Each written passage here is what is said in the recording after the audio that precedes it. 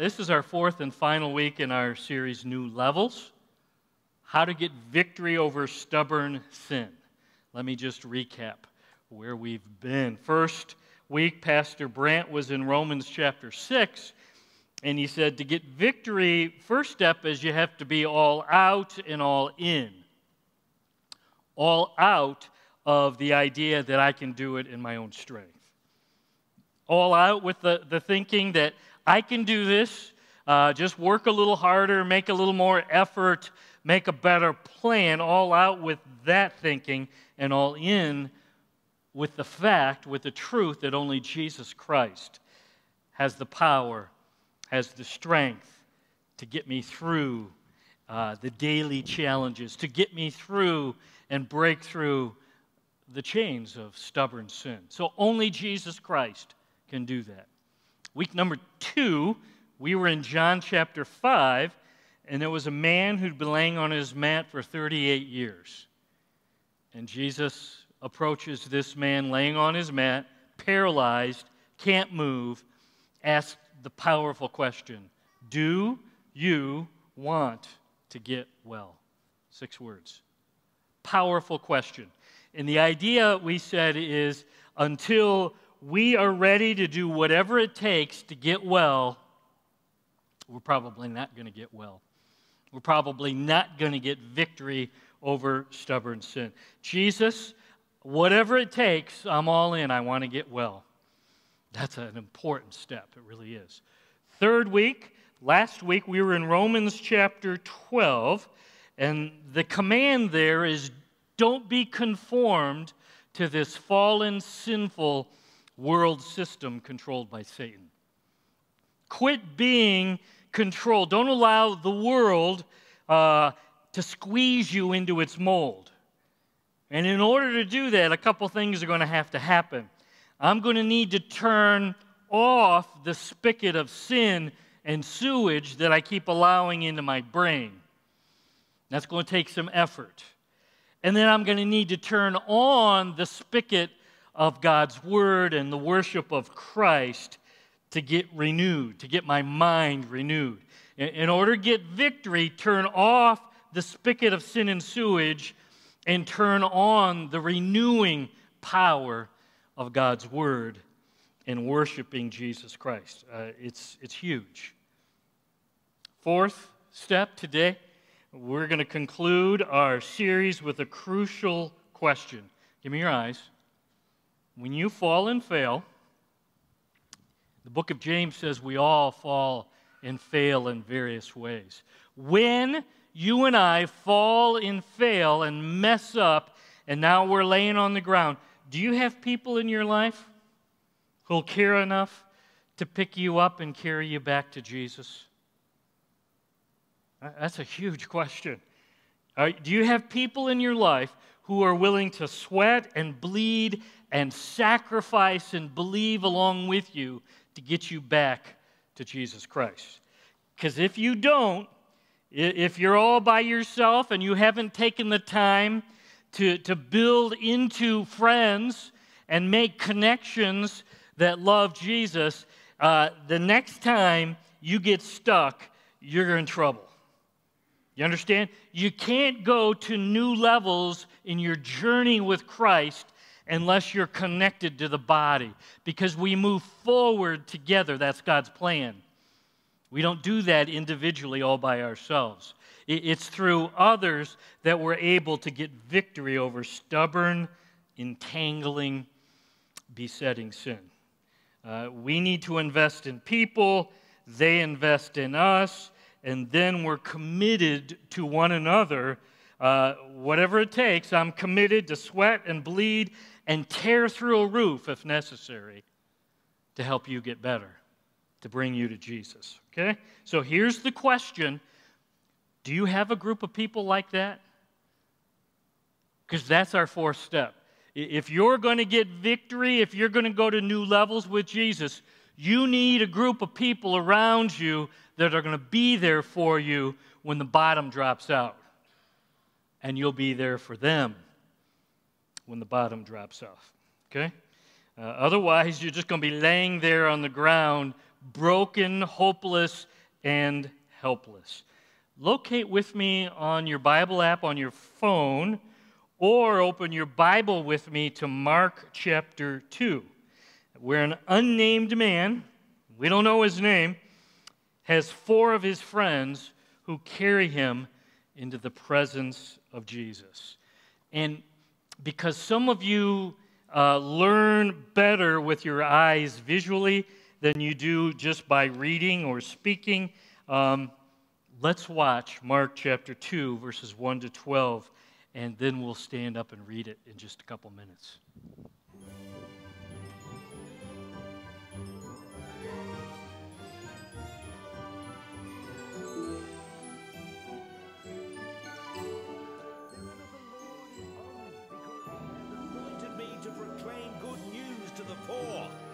He has sent me to proclaim freedom to the prisoners and recovery of sight for the blind. Oh, man. Clearly, he hasn't read the Torah. Truly, I tell you, no prophet is accepted in his hometown. We're late. Don't you complain. I mean, you're the one who kept stopping for lunch and morning tea and rest breaks and dessert and... I'm sorry, man. I know this was important to you. Hang on.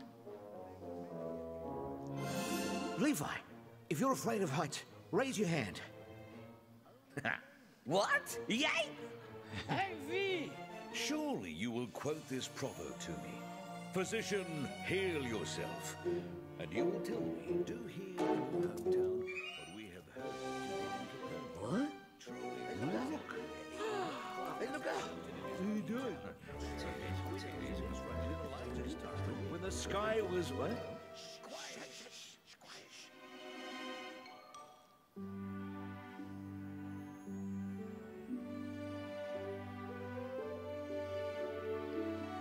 Friend, your sins are forgiven. Forgiving sins? Who is this fellow who speaks blasphemy?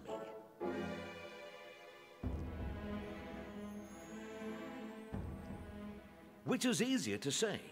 Your sins are forgiven? Or to say, get up and walk? Get up, take your mat, and go home.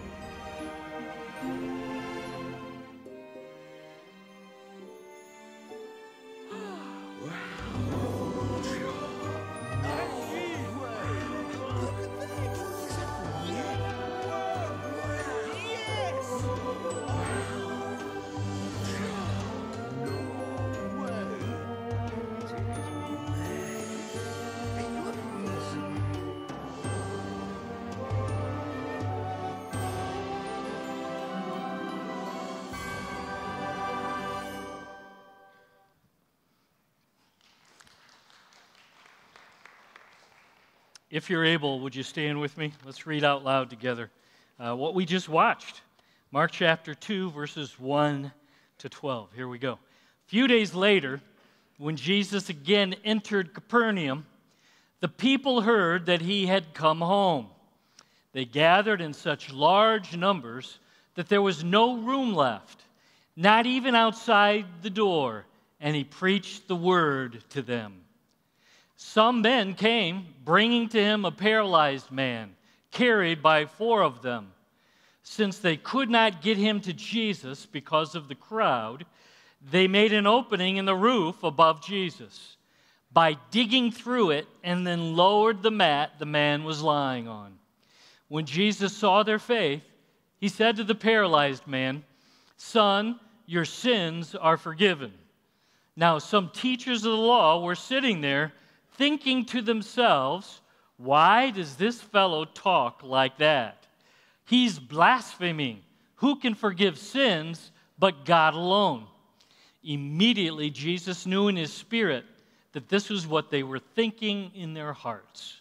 And he said to them, "Why are you thinking these things? Which is easier to say to this paralyzed man, 'Your sins are forgiven,' or to say, 'Get up, take your mat, and walk'? But I want you to know that the Son of Man has authority on earth to forgive sins." So he said to the man, "I tell you, get up, take your mat and go home. He got up, took his mat, and walked out in full view of them all. This amazed everyone, and they praised God, saying, "We have never seen anything like this." Let's pray.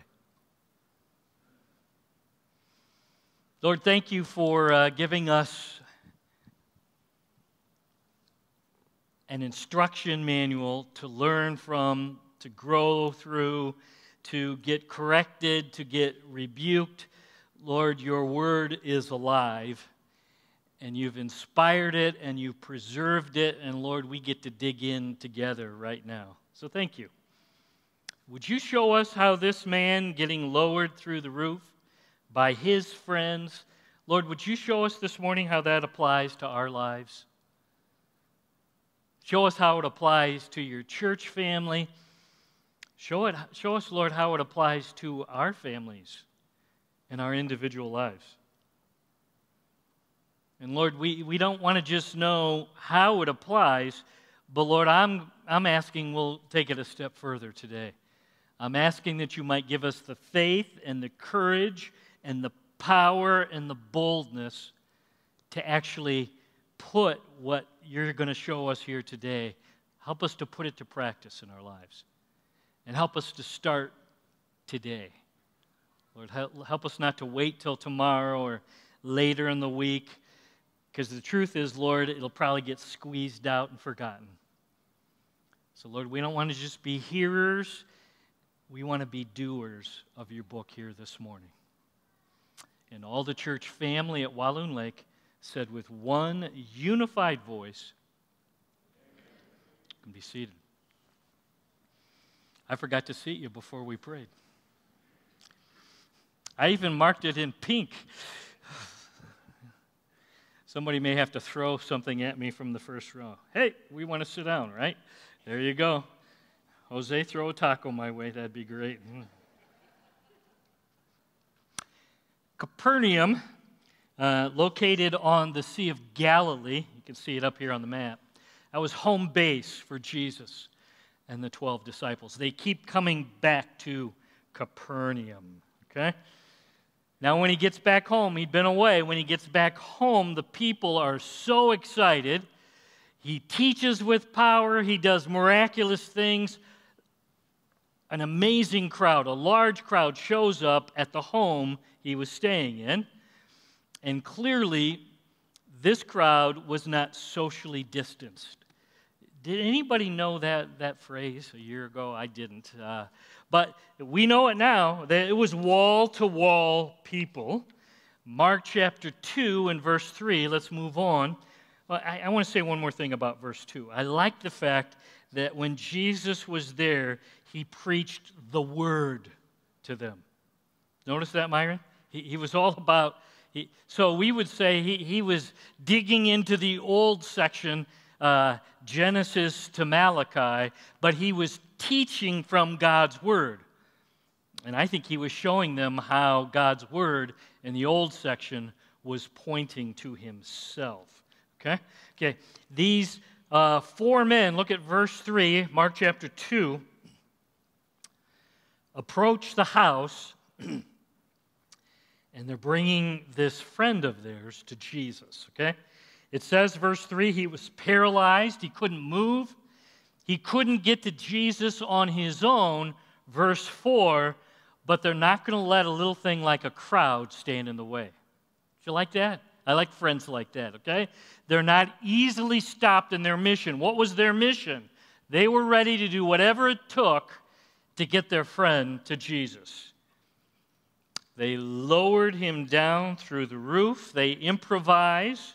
They take a little strange journey, but they're determined to get their friend who, before Jesus, right now Jesus, as the little video showed, he's teaching, and suddenly right before Jesus is this man on his mat. Now, verse 5 is crucial, okay?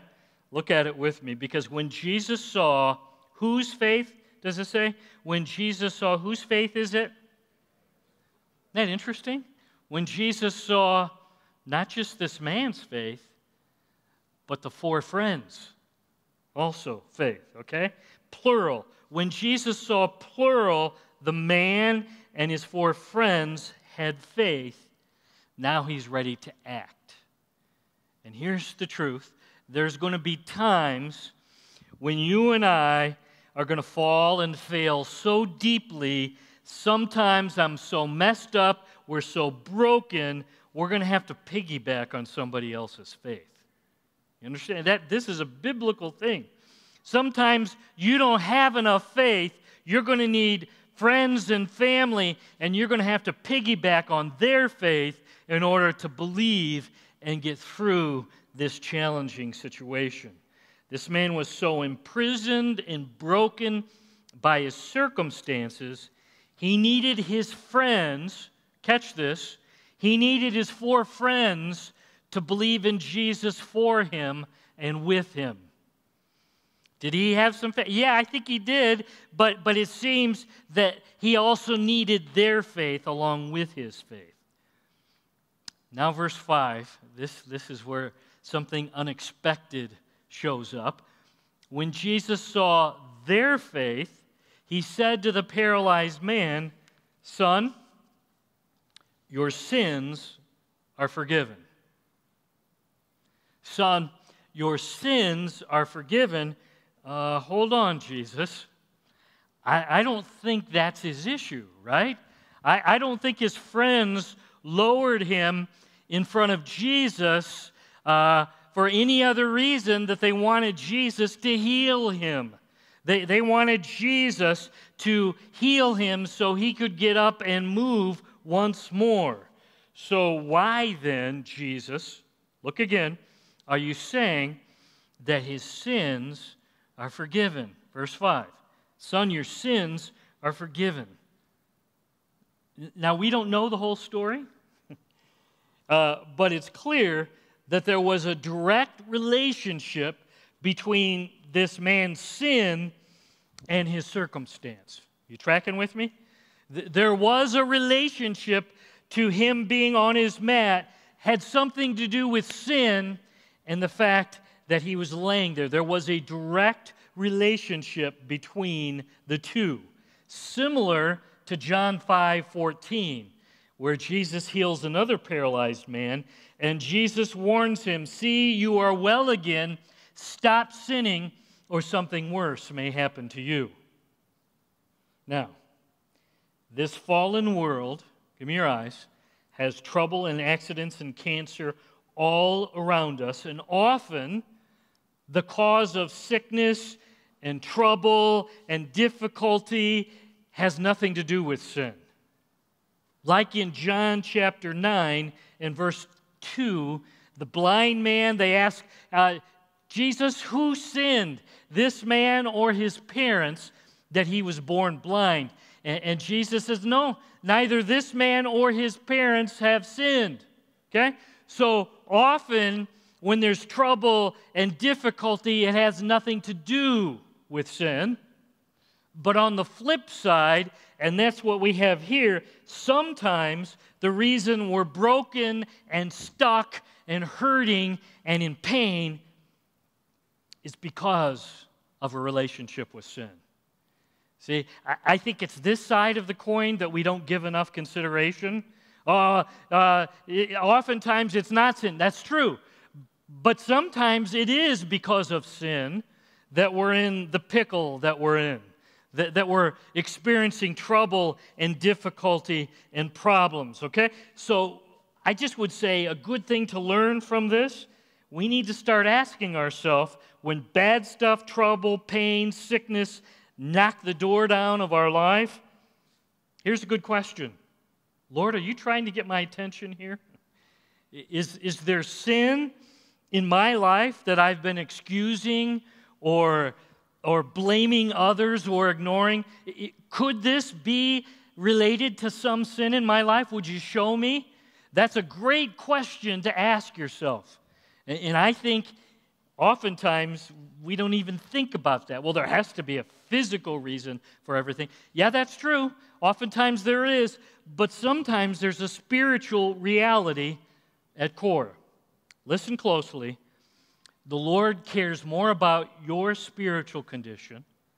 The Lord cares more about my spiritual condition than my hard, painful, even awful circumstances. I think I need to say that again. Yeah, just cry out right now. The Lord cares more about our spiritual condition than even our hard, painful, even awful circumstances. Now, here's how I think, and I think most of us are thinking. If there's something bad in our life, something painful, something difficult, I'm stuck in some stubborn, entangling sin, here's what I usually think.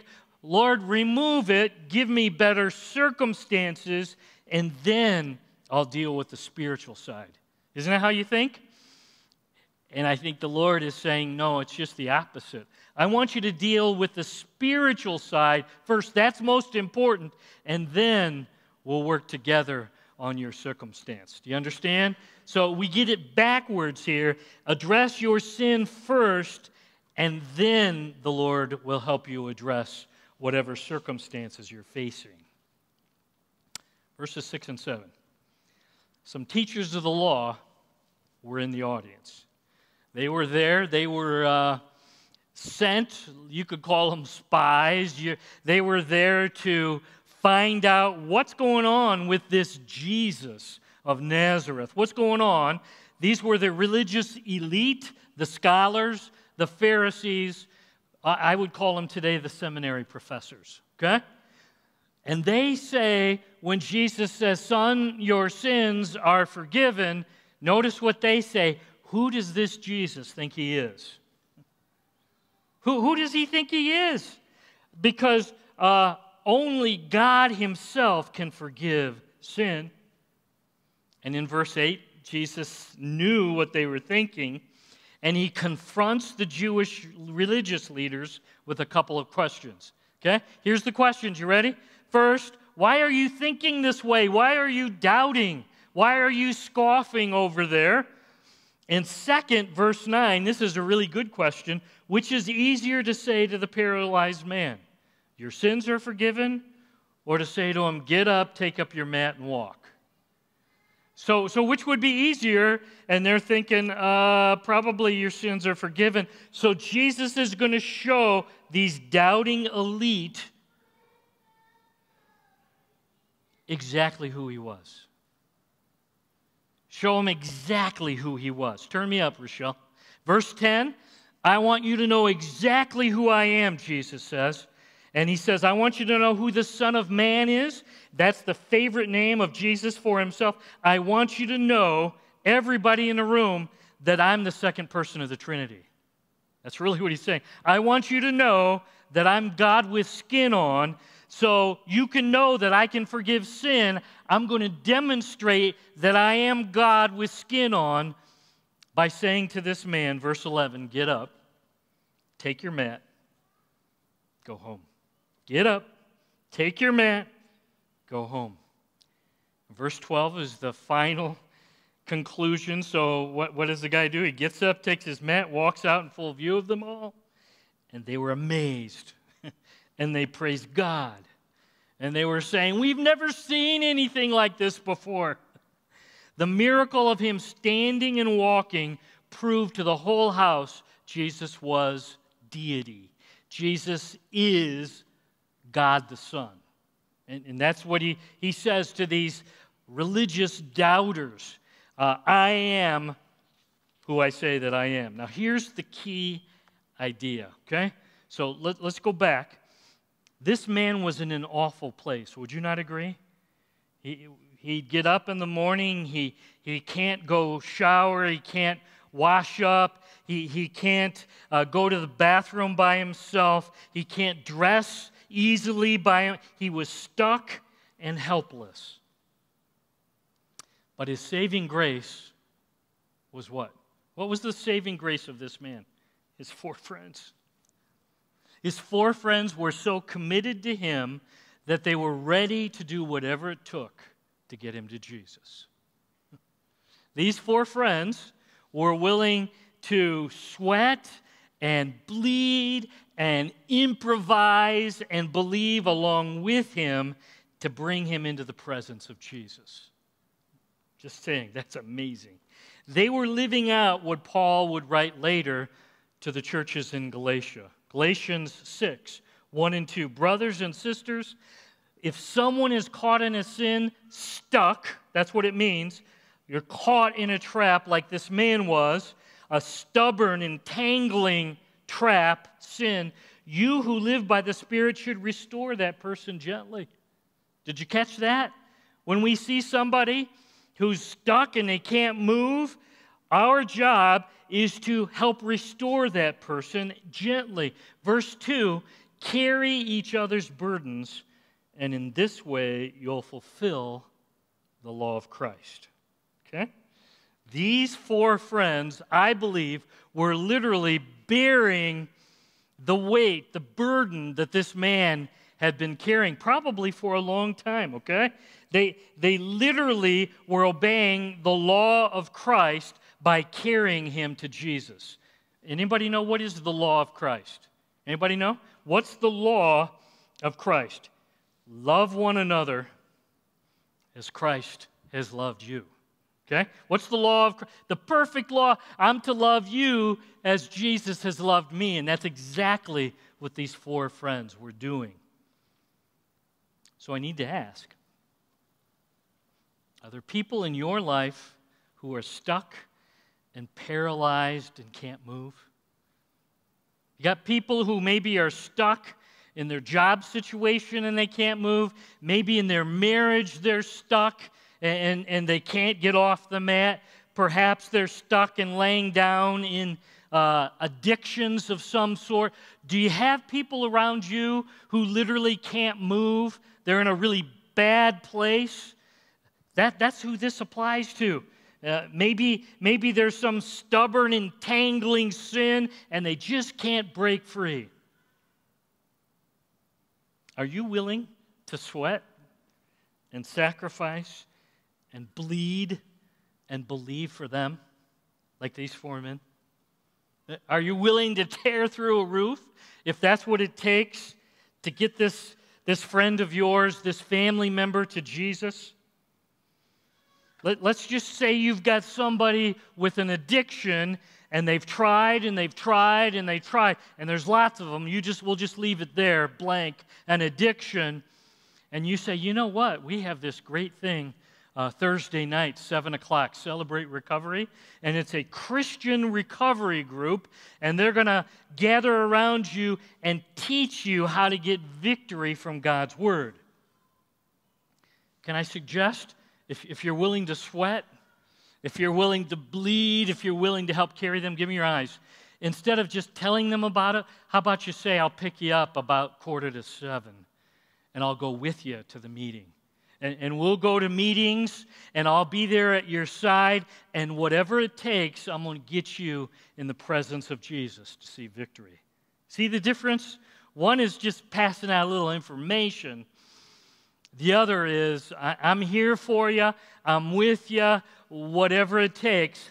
I want to see healing and wholeness and recovery and breakthrough come through for you. That's how committed I am to you. Can I just say, that's what church family is all about. That's why we have such a thing as church. That's why God's plan for today is His church, because we're all at times going to fall and fail, and we need to be on the lookout for people who are paralyzed in some way, and we're not willing that anybody in the church family just lays down and dies alone. Can I hear an amen, please? No one is just going to lay there and get ignored. Can I just say one more time, without his four friends, this guy was toast. Game over. Now, the second level, and I think this is a different angle coming at this, is we need to do our part to get prepared. Okay? If James is right, and God's Word is always right, we all fail and fall in various ways. It's just a matter of time before all of us slip and fall and fail in some way. Or maybe, by God's grace, you're mature, and maybe most of the major falls and fails are in the rearview mirror. Praise Jesus, okay? But we're all prone to fail and fall in various ways, some minor, some major. Proverbs 18:24 tells us if we have unreliable friends, we're going to come to ruins. So if this man had picked poorly, if he didn't have friends who were totally committed to him and then ready to do whatever it took and then knew enough to bring him to Jesus, his life would have come to ruins. Do you understand? If this man had unreliable friends, he was in deep trouble, which means, give me your attention, we need to make the time to make the investment in having a group of friends who are so committed to us that if we are like this man and we fall and we fail, they'll come alongside of us and they'll do whatever it takes to get us into the presence of Jesus. Do you understand?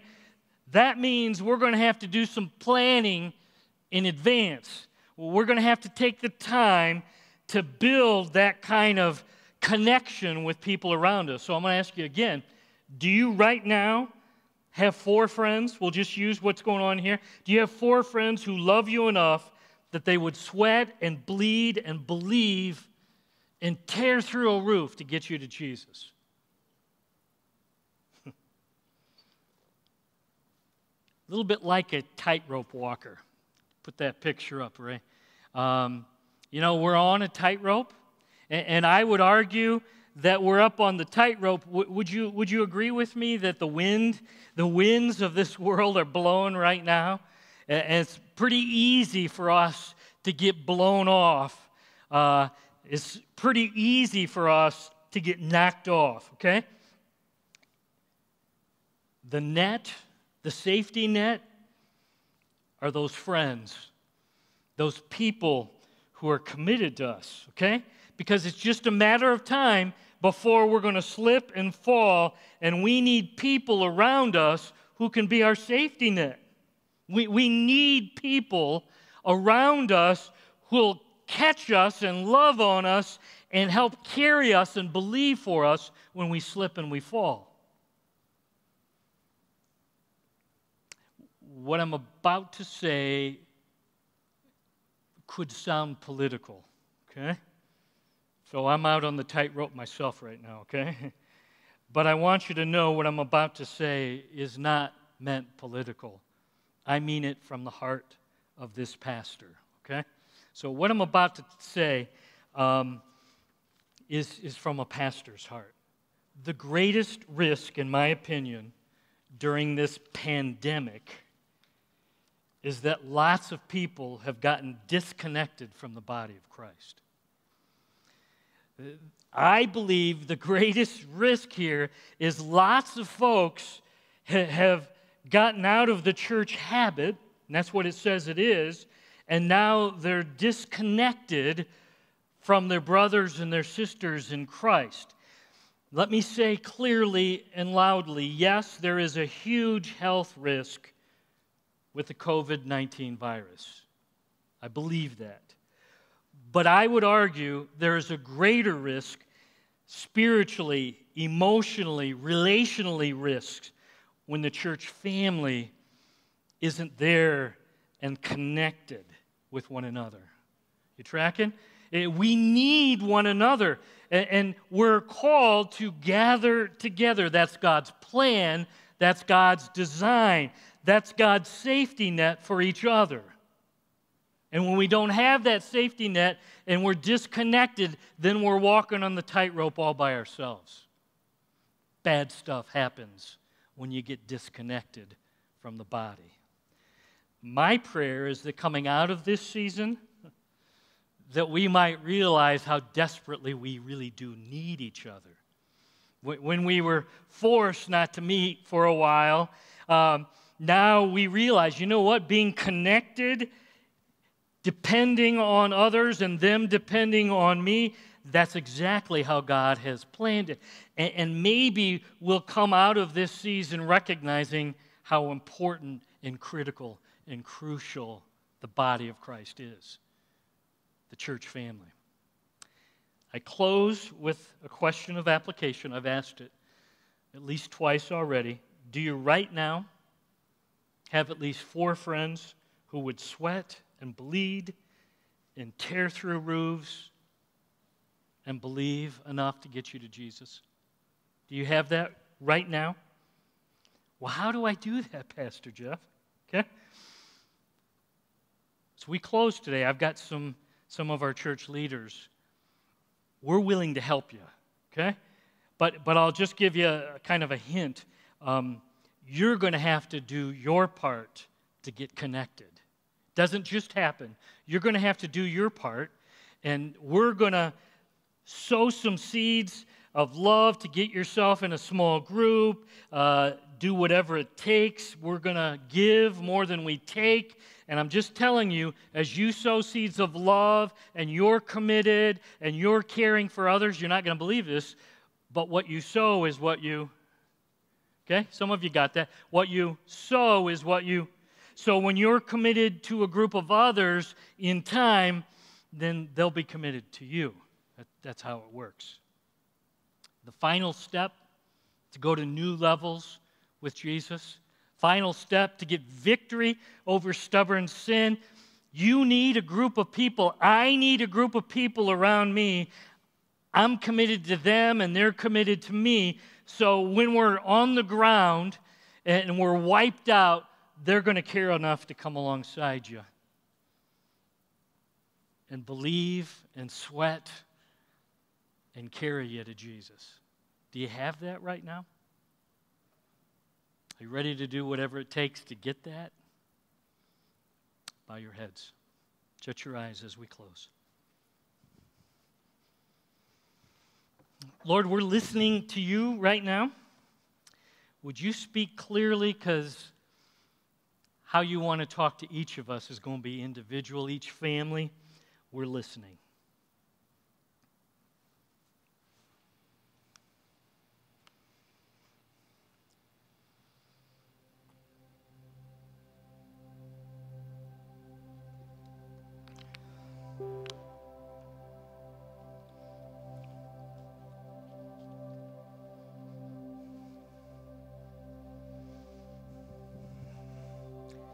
So I'm going to ask the question one more time. Do you have at least 4 people? Maybe you need to start with 1, but do you have at least some people around you? You're committed to them, they're committed to you. They'd be ready to sweat, bleed, break through a roof, and believe and carry you to Jesus if you fall and fail. And if that's missing, what needs to change?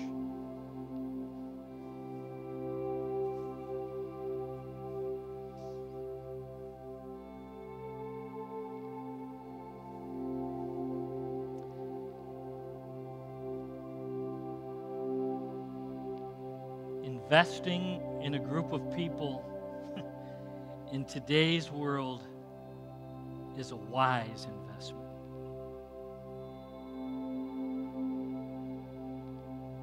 I wonder how many of you would say, you know what, I need to make that investment.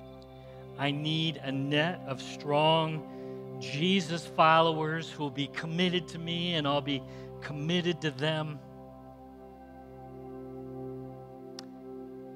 And I'm ready to do what it takes to make that investment in them. Because I realize, Lord, that's your plan for today. You designed us, and the answer is the body of Christ, the church family. We need one another. Just like to pray for you. I'm not going to ask you to come forward.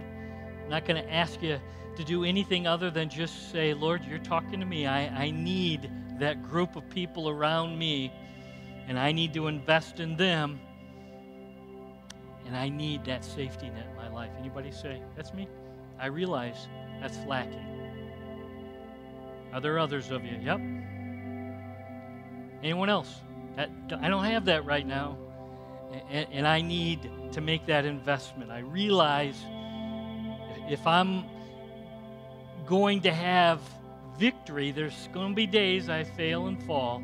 I need some folks who will care and love on me. But I'm going to invest in them. And that's how that connection happens. Anybody else?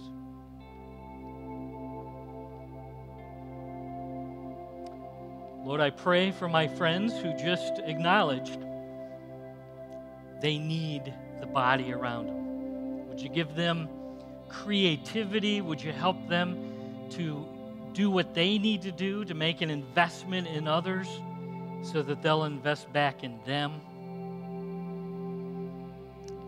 Lord, even as Chad and Myron come down front during this final song, we're ready to help out, Lord. We're ready to do our part to help them get plugged in. So, Lord, help us to connect them. Help them to find those people like this man had in a desperate time. We love you. Pray all these things in Jesus' mighty name.